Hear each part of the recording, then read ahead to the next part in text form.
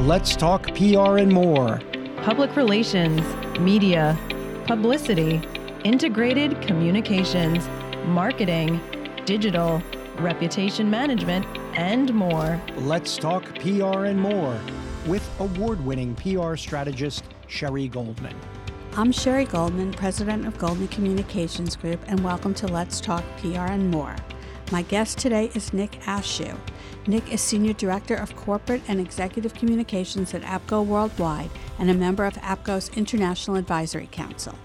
Prior to joining the agency side of our industry, Nick held senior corporate communications positions at 5 Fortune 500 companies across sectors including energy and utilities, financial services, insurance, metals and mining, and entertainment. His positions included positions at Alcoa, where he was Vice President of Corporate Affairs and responsible for all communications functions and also oversaw the Alcoa Foundation, and positions at AIG, American Electric Power, Niagara Mohawk Power Corporation, and Paramount Communications.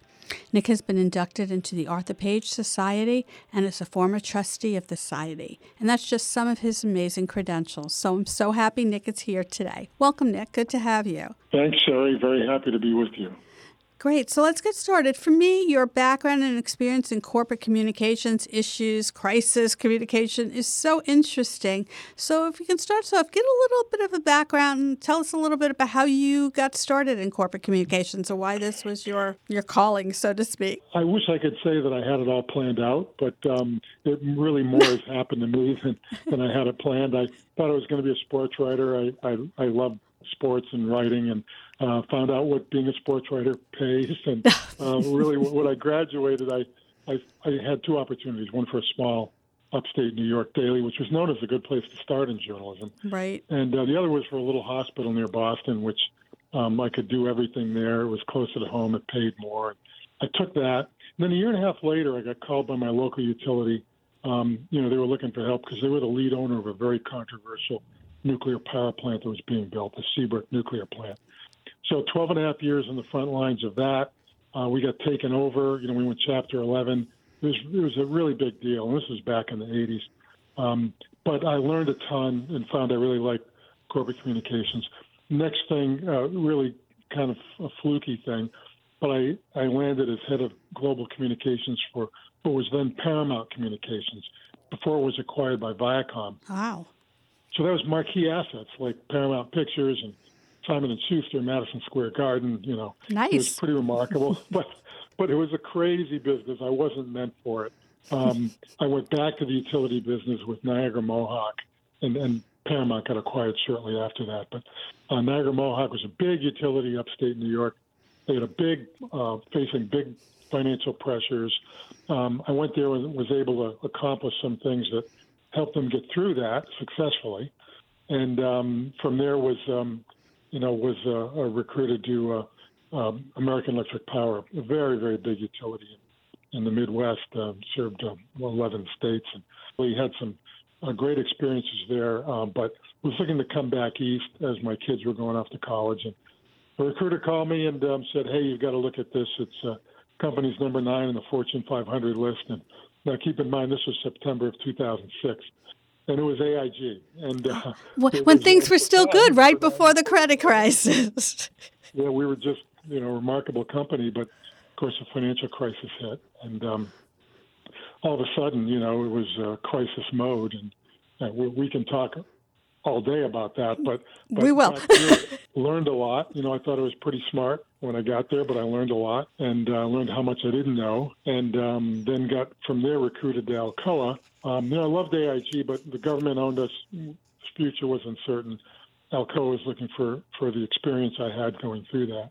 So I went to Alcoa for a few years, and then had the opportunity to go to APCO, which is a global communications consultancy, and a good thing to do at that point in my career, and it's worked out great. I've been there 10 years now, so very broad-ranging, lots of different experiences. Happy to expand on any of that if you want. Absolutely. It's so fascinating to me. Let's talk a little bit about what some of the experiences at AIG and then Alcoa. I mean, you held a great position at AIG when things were going great, and then we had the world fell apart, and 2008 with the financial crisis.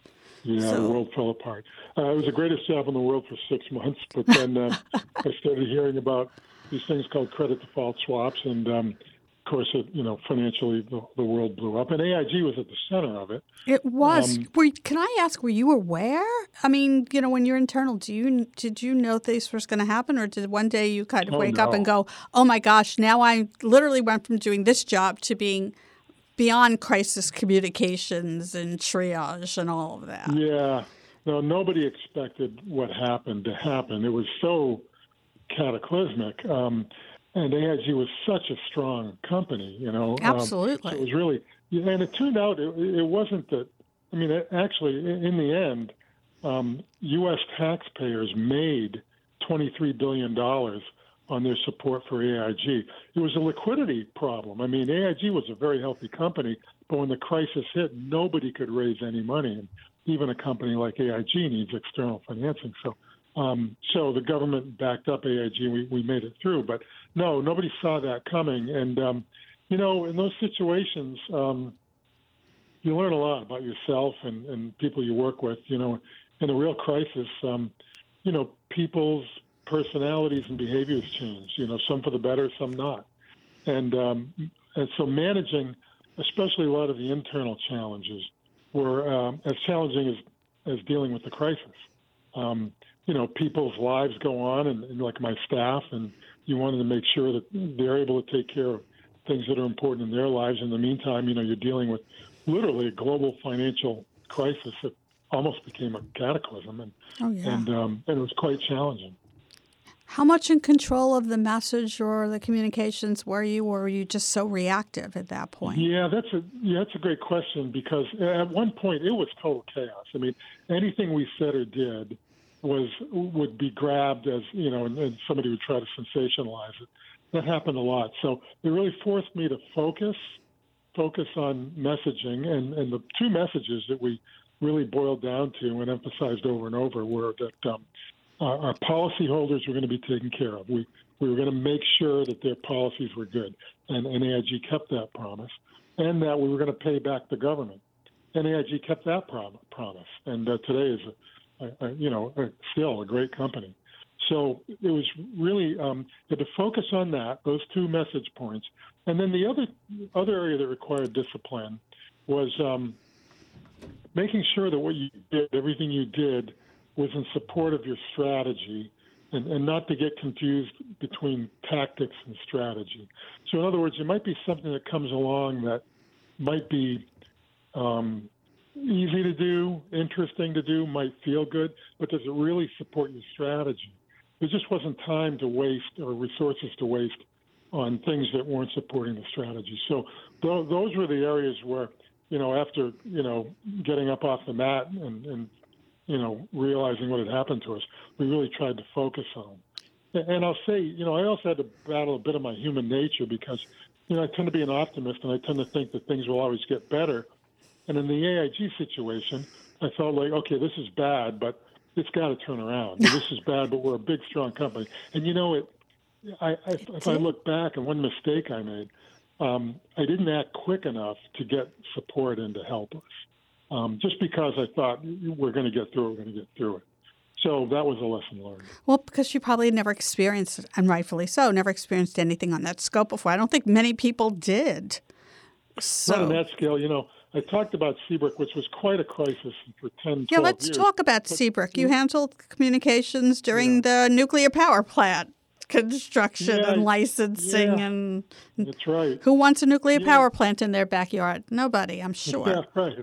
Well, it was, you go back to that time. So I started in 1978, and this was the oil embargo years. And it was really important that, New England had no resources. I mean, we have no coal, no oil, no natural gas.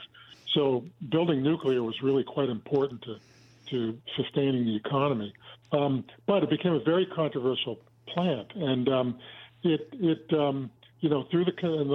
what happened was it got chosen by the anti-nuclear movement as kind of the the target of the movement, and we had huge protests. I mean, thousands of people and they became increasingly violent. And that created a lot of economic uncertainty. That was combined with then the Nuclear Regulatory Commission pulled Seabrook's construction permit twice during prime construction.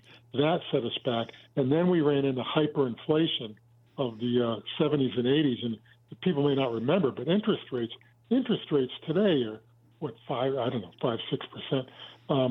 They were 19 and 21%. Yep. So that's what happened. We couldn't sustain that. So I'm a great advocate now for people getting into communications to get a good business orientation no matter what you do, which I kind of had to do on the fly. I didn't really study business enough when I was in college. And it's really important to have that business orientation no matter what you do. I had to play catch up a lot, but it was very challenging. I learned, a lot about myself and what I could do, but also learned about, the shortcomings I had that I needed to address. I think we're all learning, but I just look at those two situations, AIG and Seabrook, and go, you were really in crisis mode, and crisis communications is so critical. Is one of the challenges trying to convince the C-suite that they need to listen to you and take your recommendations? Because I imagine their business heads are somewhere else.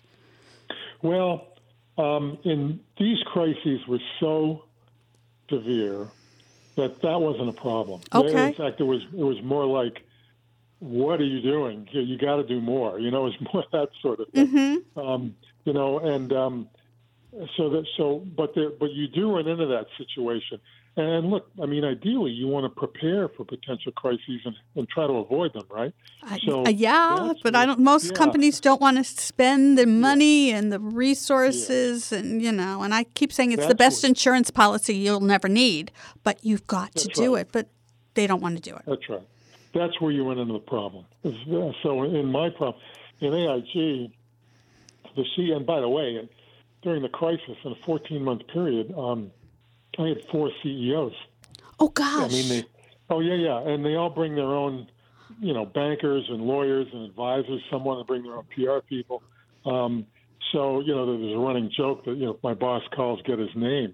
Things were changing so quickly, but that was the situation there was, what more can we do? What else can we do? And it was quite challenging, but it wasn't a fight. It wasn't a fight to convince them that we needed to do something. It's, are we doing it fast enough? Should we do more? Well, that's good to hear, because some of my experience has been, C-suite doesn't want to talk. We'll just keep quiet. Yeah. And I'm like, that doesn't really work. Yeah, especially more so today than maybe, even years ago. With social media, with 24-hour news cycle, there's no keeping a secret anymore. Yeah, controlling the message is key, so you should control it before someone controls it for you. But there's no secrets. That's exactly right. And on your terms and on your timing, right? Yep. Mm-hmm. So we had one of the things that happened at AIG was there was some in Congress, I think, unfairly exploited the situation and tried to portray things AIG was doing as squandering taxpayer dollars, like holding sales meetings. Well, in the insurance business, you have to hold sales meetings to get, brokers and agents to sell your product. So they were trying to sensationalize that. And as a result, it became so controversial, we had to stop holding sales meetings. You can't do that for very long if you want to sell insurance. Right. So we strategized about how to get back out to do that. And what we did, and this took some convincing, but, we convinced management that, we were going to hold a meeting and convince management that we were going to go to a reporter who had been covering us responsibly and understood what was going on, because that was another problem. It became a populist story, so many in the media who didn't normally cover us were covering us, and it's very hard to deal with that. But we convinced them we're going to go to a reasonable, responsible reporter, give them the story, give them, they'd have an exclusive, but they had to hear us out. And we did that, and they ran the story, and it went well, and we held the meeting, and it wasn't a controversy anymore. So I think that was a positive that came out of that in terms of how to get back out there when a severe controversy hits. Sounds like that was a great strategy. I'm really smart. Yeah, we were desperate, I'll tell you honestly. But it says something about, I mean, working even with the media that knows your industry and those relationships versus everyone just piling on looking for, now we'll call it clickbait, but looking then for the sensational headline or maybe to get their next job based upon what they salaciously report. That's right. When I smartened up, I ended up focusing on a couple of really good writers. And I'll say it was Joe Nocera at the New York Times and Andrew Ross Sorkin, who really were smart and understood what was going on and weren't looking to sensationalize. They were looking to get the right story, Right. So I worked, really focused more on them. I'm not saying I cut anybody out, but I'm saying I gave them a lot of time. And they covered responsibly, and it really helped bring some reason to the whole crisis. It's great. If you look back, would you do anything differently? Yeah, I would have got help sooner. Okay. I would have. Yeah, I mean, it's you can't. When I was on the corporate side, you're always going back and forth with, should I have an agency of record? It's a lot of money to keep people hanging around. Well, AIG had a lot of agencies doing work for us, but we really didn't have a global agency who really knew us and could come in and step up right away. Interesting. So, I would have expected that you did, it's being on the agency side. I just assume all the large corporations have lots of agencies on retainer. Never me, but lots of agencies. Yeah. Well, it kind of owes to AIG's nature. It's a huge, sprawling company that was built to be very independent and very competitive. Even some of their businesses would compete with each other. Wow. But very, very successful. So there was partly that nature, but whatever the reason, we didn't really have one. So naturally, when we needed one, we had to bring somebody in and then get them up to speed, which takes time and resources, and I lost time doing it. So that's one thing I would do over. I'd be faster. I'd gear up faster, and then dial back if I needed to, rather than the other way around. Right, that makes sense. And I'm sure that expertise, now that you're at APCO, you're on the other side, right? You're the agency people want to bring in. How hard is it to get clients to kind of think about that, just in case you need it? Yeah, some do. I mean, some do think about it. Others are like, hurry up, I need you yesterday, and that's always more difficult, because you got to get in and pull together a team and get oriented to what's going on. So we always... now I'm a great advocate for having an agency who knows you, who can work with you, and respond on a moment's notice. I'm a big proponent of agencies too, as you know. Tell me a little bit about what you did at Alcoa, and I know you did both comms and you worked on the Alcoa Foundation. Yeah, so Alcoa, of course, a great American company, a long history, but got hit hard in the financial crisis, and it was difficult digging out. Metal prices were up and down, and Alcoa, right after I left, actually split into three companies.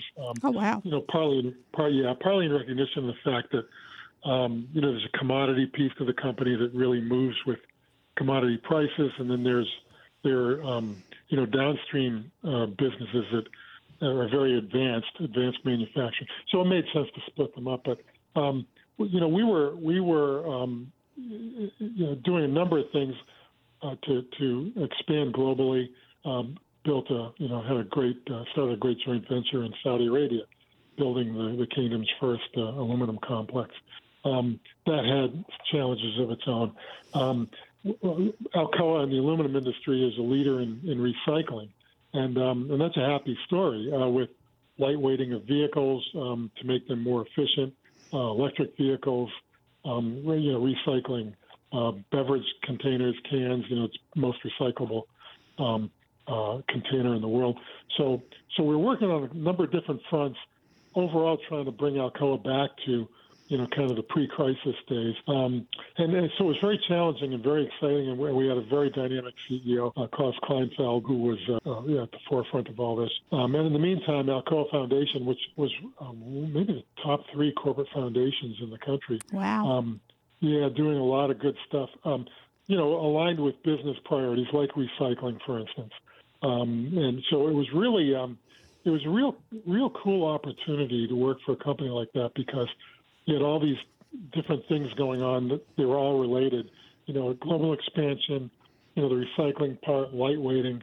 Alcoa is a very advanced company environmentally, which, is important. They're a huge energy consumer, but, they had a great, they got some great smelters, like one in Iceland that just uses hydropower. And so a lot of cool things going on, but it was destined to really break up into different companies because their businesses were going in different, not bad, but different directions. Absolutely. That makes sense. So now you're on the agency side and you work for, what is it that C-suite leaders don't understand about the importance of communications or executive communications or planning crisis? I'll say first that there's greater understanding today than there was when I started out. That's the good news, right? Thankfully. Yeah, that's the good news. The industry's changed so much. I mean, literally when I started as a public information rep, corporate communications was pretty much just transactional. We want to announce this, do a release. We did something wrong, try to make it look good. I mean, and it wasn't part of the strategic business process. Right. And now, by and large, it is. And I think that's widely recognized, which is a good thing. But it's not everywhere. It's not recognized everywhere that way. You still, remarkably, I'll find, clients or potential clients who just want us to get their name in the media, and it's, that's something that can happen, but there are other things you need to do, and a lot of them just don't have the patience. They just want to just get the name out there, and that's fine. We're probably not the best ones to help you with that, but, we like to work with clients, be partners with them in their business, and communications, of course, is important for that. But there's so much more that you have to do to be successful, and to make sure that your message is aligned, and that your employees are supportive. And we've got our gig and McDonald's unit does a great job at that. Transitional communications, culture communications. There's so many things you have to get right. So we focus on all of that.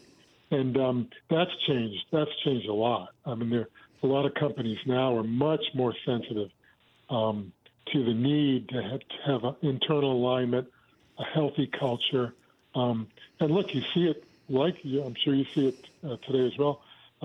There's so many corporate actions that are in response to employee, concerns or activities, right? Right. Much more social awareness. So there's a lot of that going on. If only they could have done it first instead of having to be reactive, but at least they're listening. Yeah, and even deciding which things are important to you or which things align with your values. I mean, that's all really important, and it's much more. There's much greater awareness about that today in the C-suite. And do they appreciate everything? Are they planning for crises? Are they planning for this? Or yeah, not all, but many. Not many. It's like like we discussed earlier. Look, it's a budgetary thing, and if it's not hitting you and staring in the face, other problems are, and they can't ignore that. But it's so important, and some really do get it. We've got clients who are really good about it. We'll do scenarios, we'll drill, we'll really go, and you can't prepare for everything, but the more you prepare, the better prepared you're going to be, no matter what happens. And so the less severe the crisis can be because you have prepared. I mean, sometimes they go, it didn't happen. We didn't get bad press. That's because we did all the work. It didn't. Yeah, that's right. And, a lot of it is coming from boards now. A lot of boards are saying to management, hey, are you ready if something happens? Because it's not a question of whether something bad is going to happen at some point. It's going to. Yes. But the question is, how well prepared were you, and how did you respond when it happened? And boards are more than ever getting this because they see the liability involved. And so a lot of it's coming from the board level. That's good to hear. It's good to hear.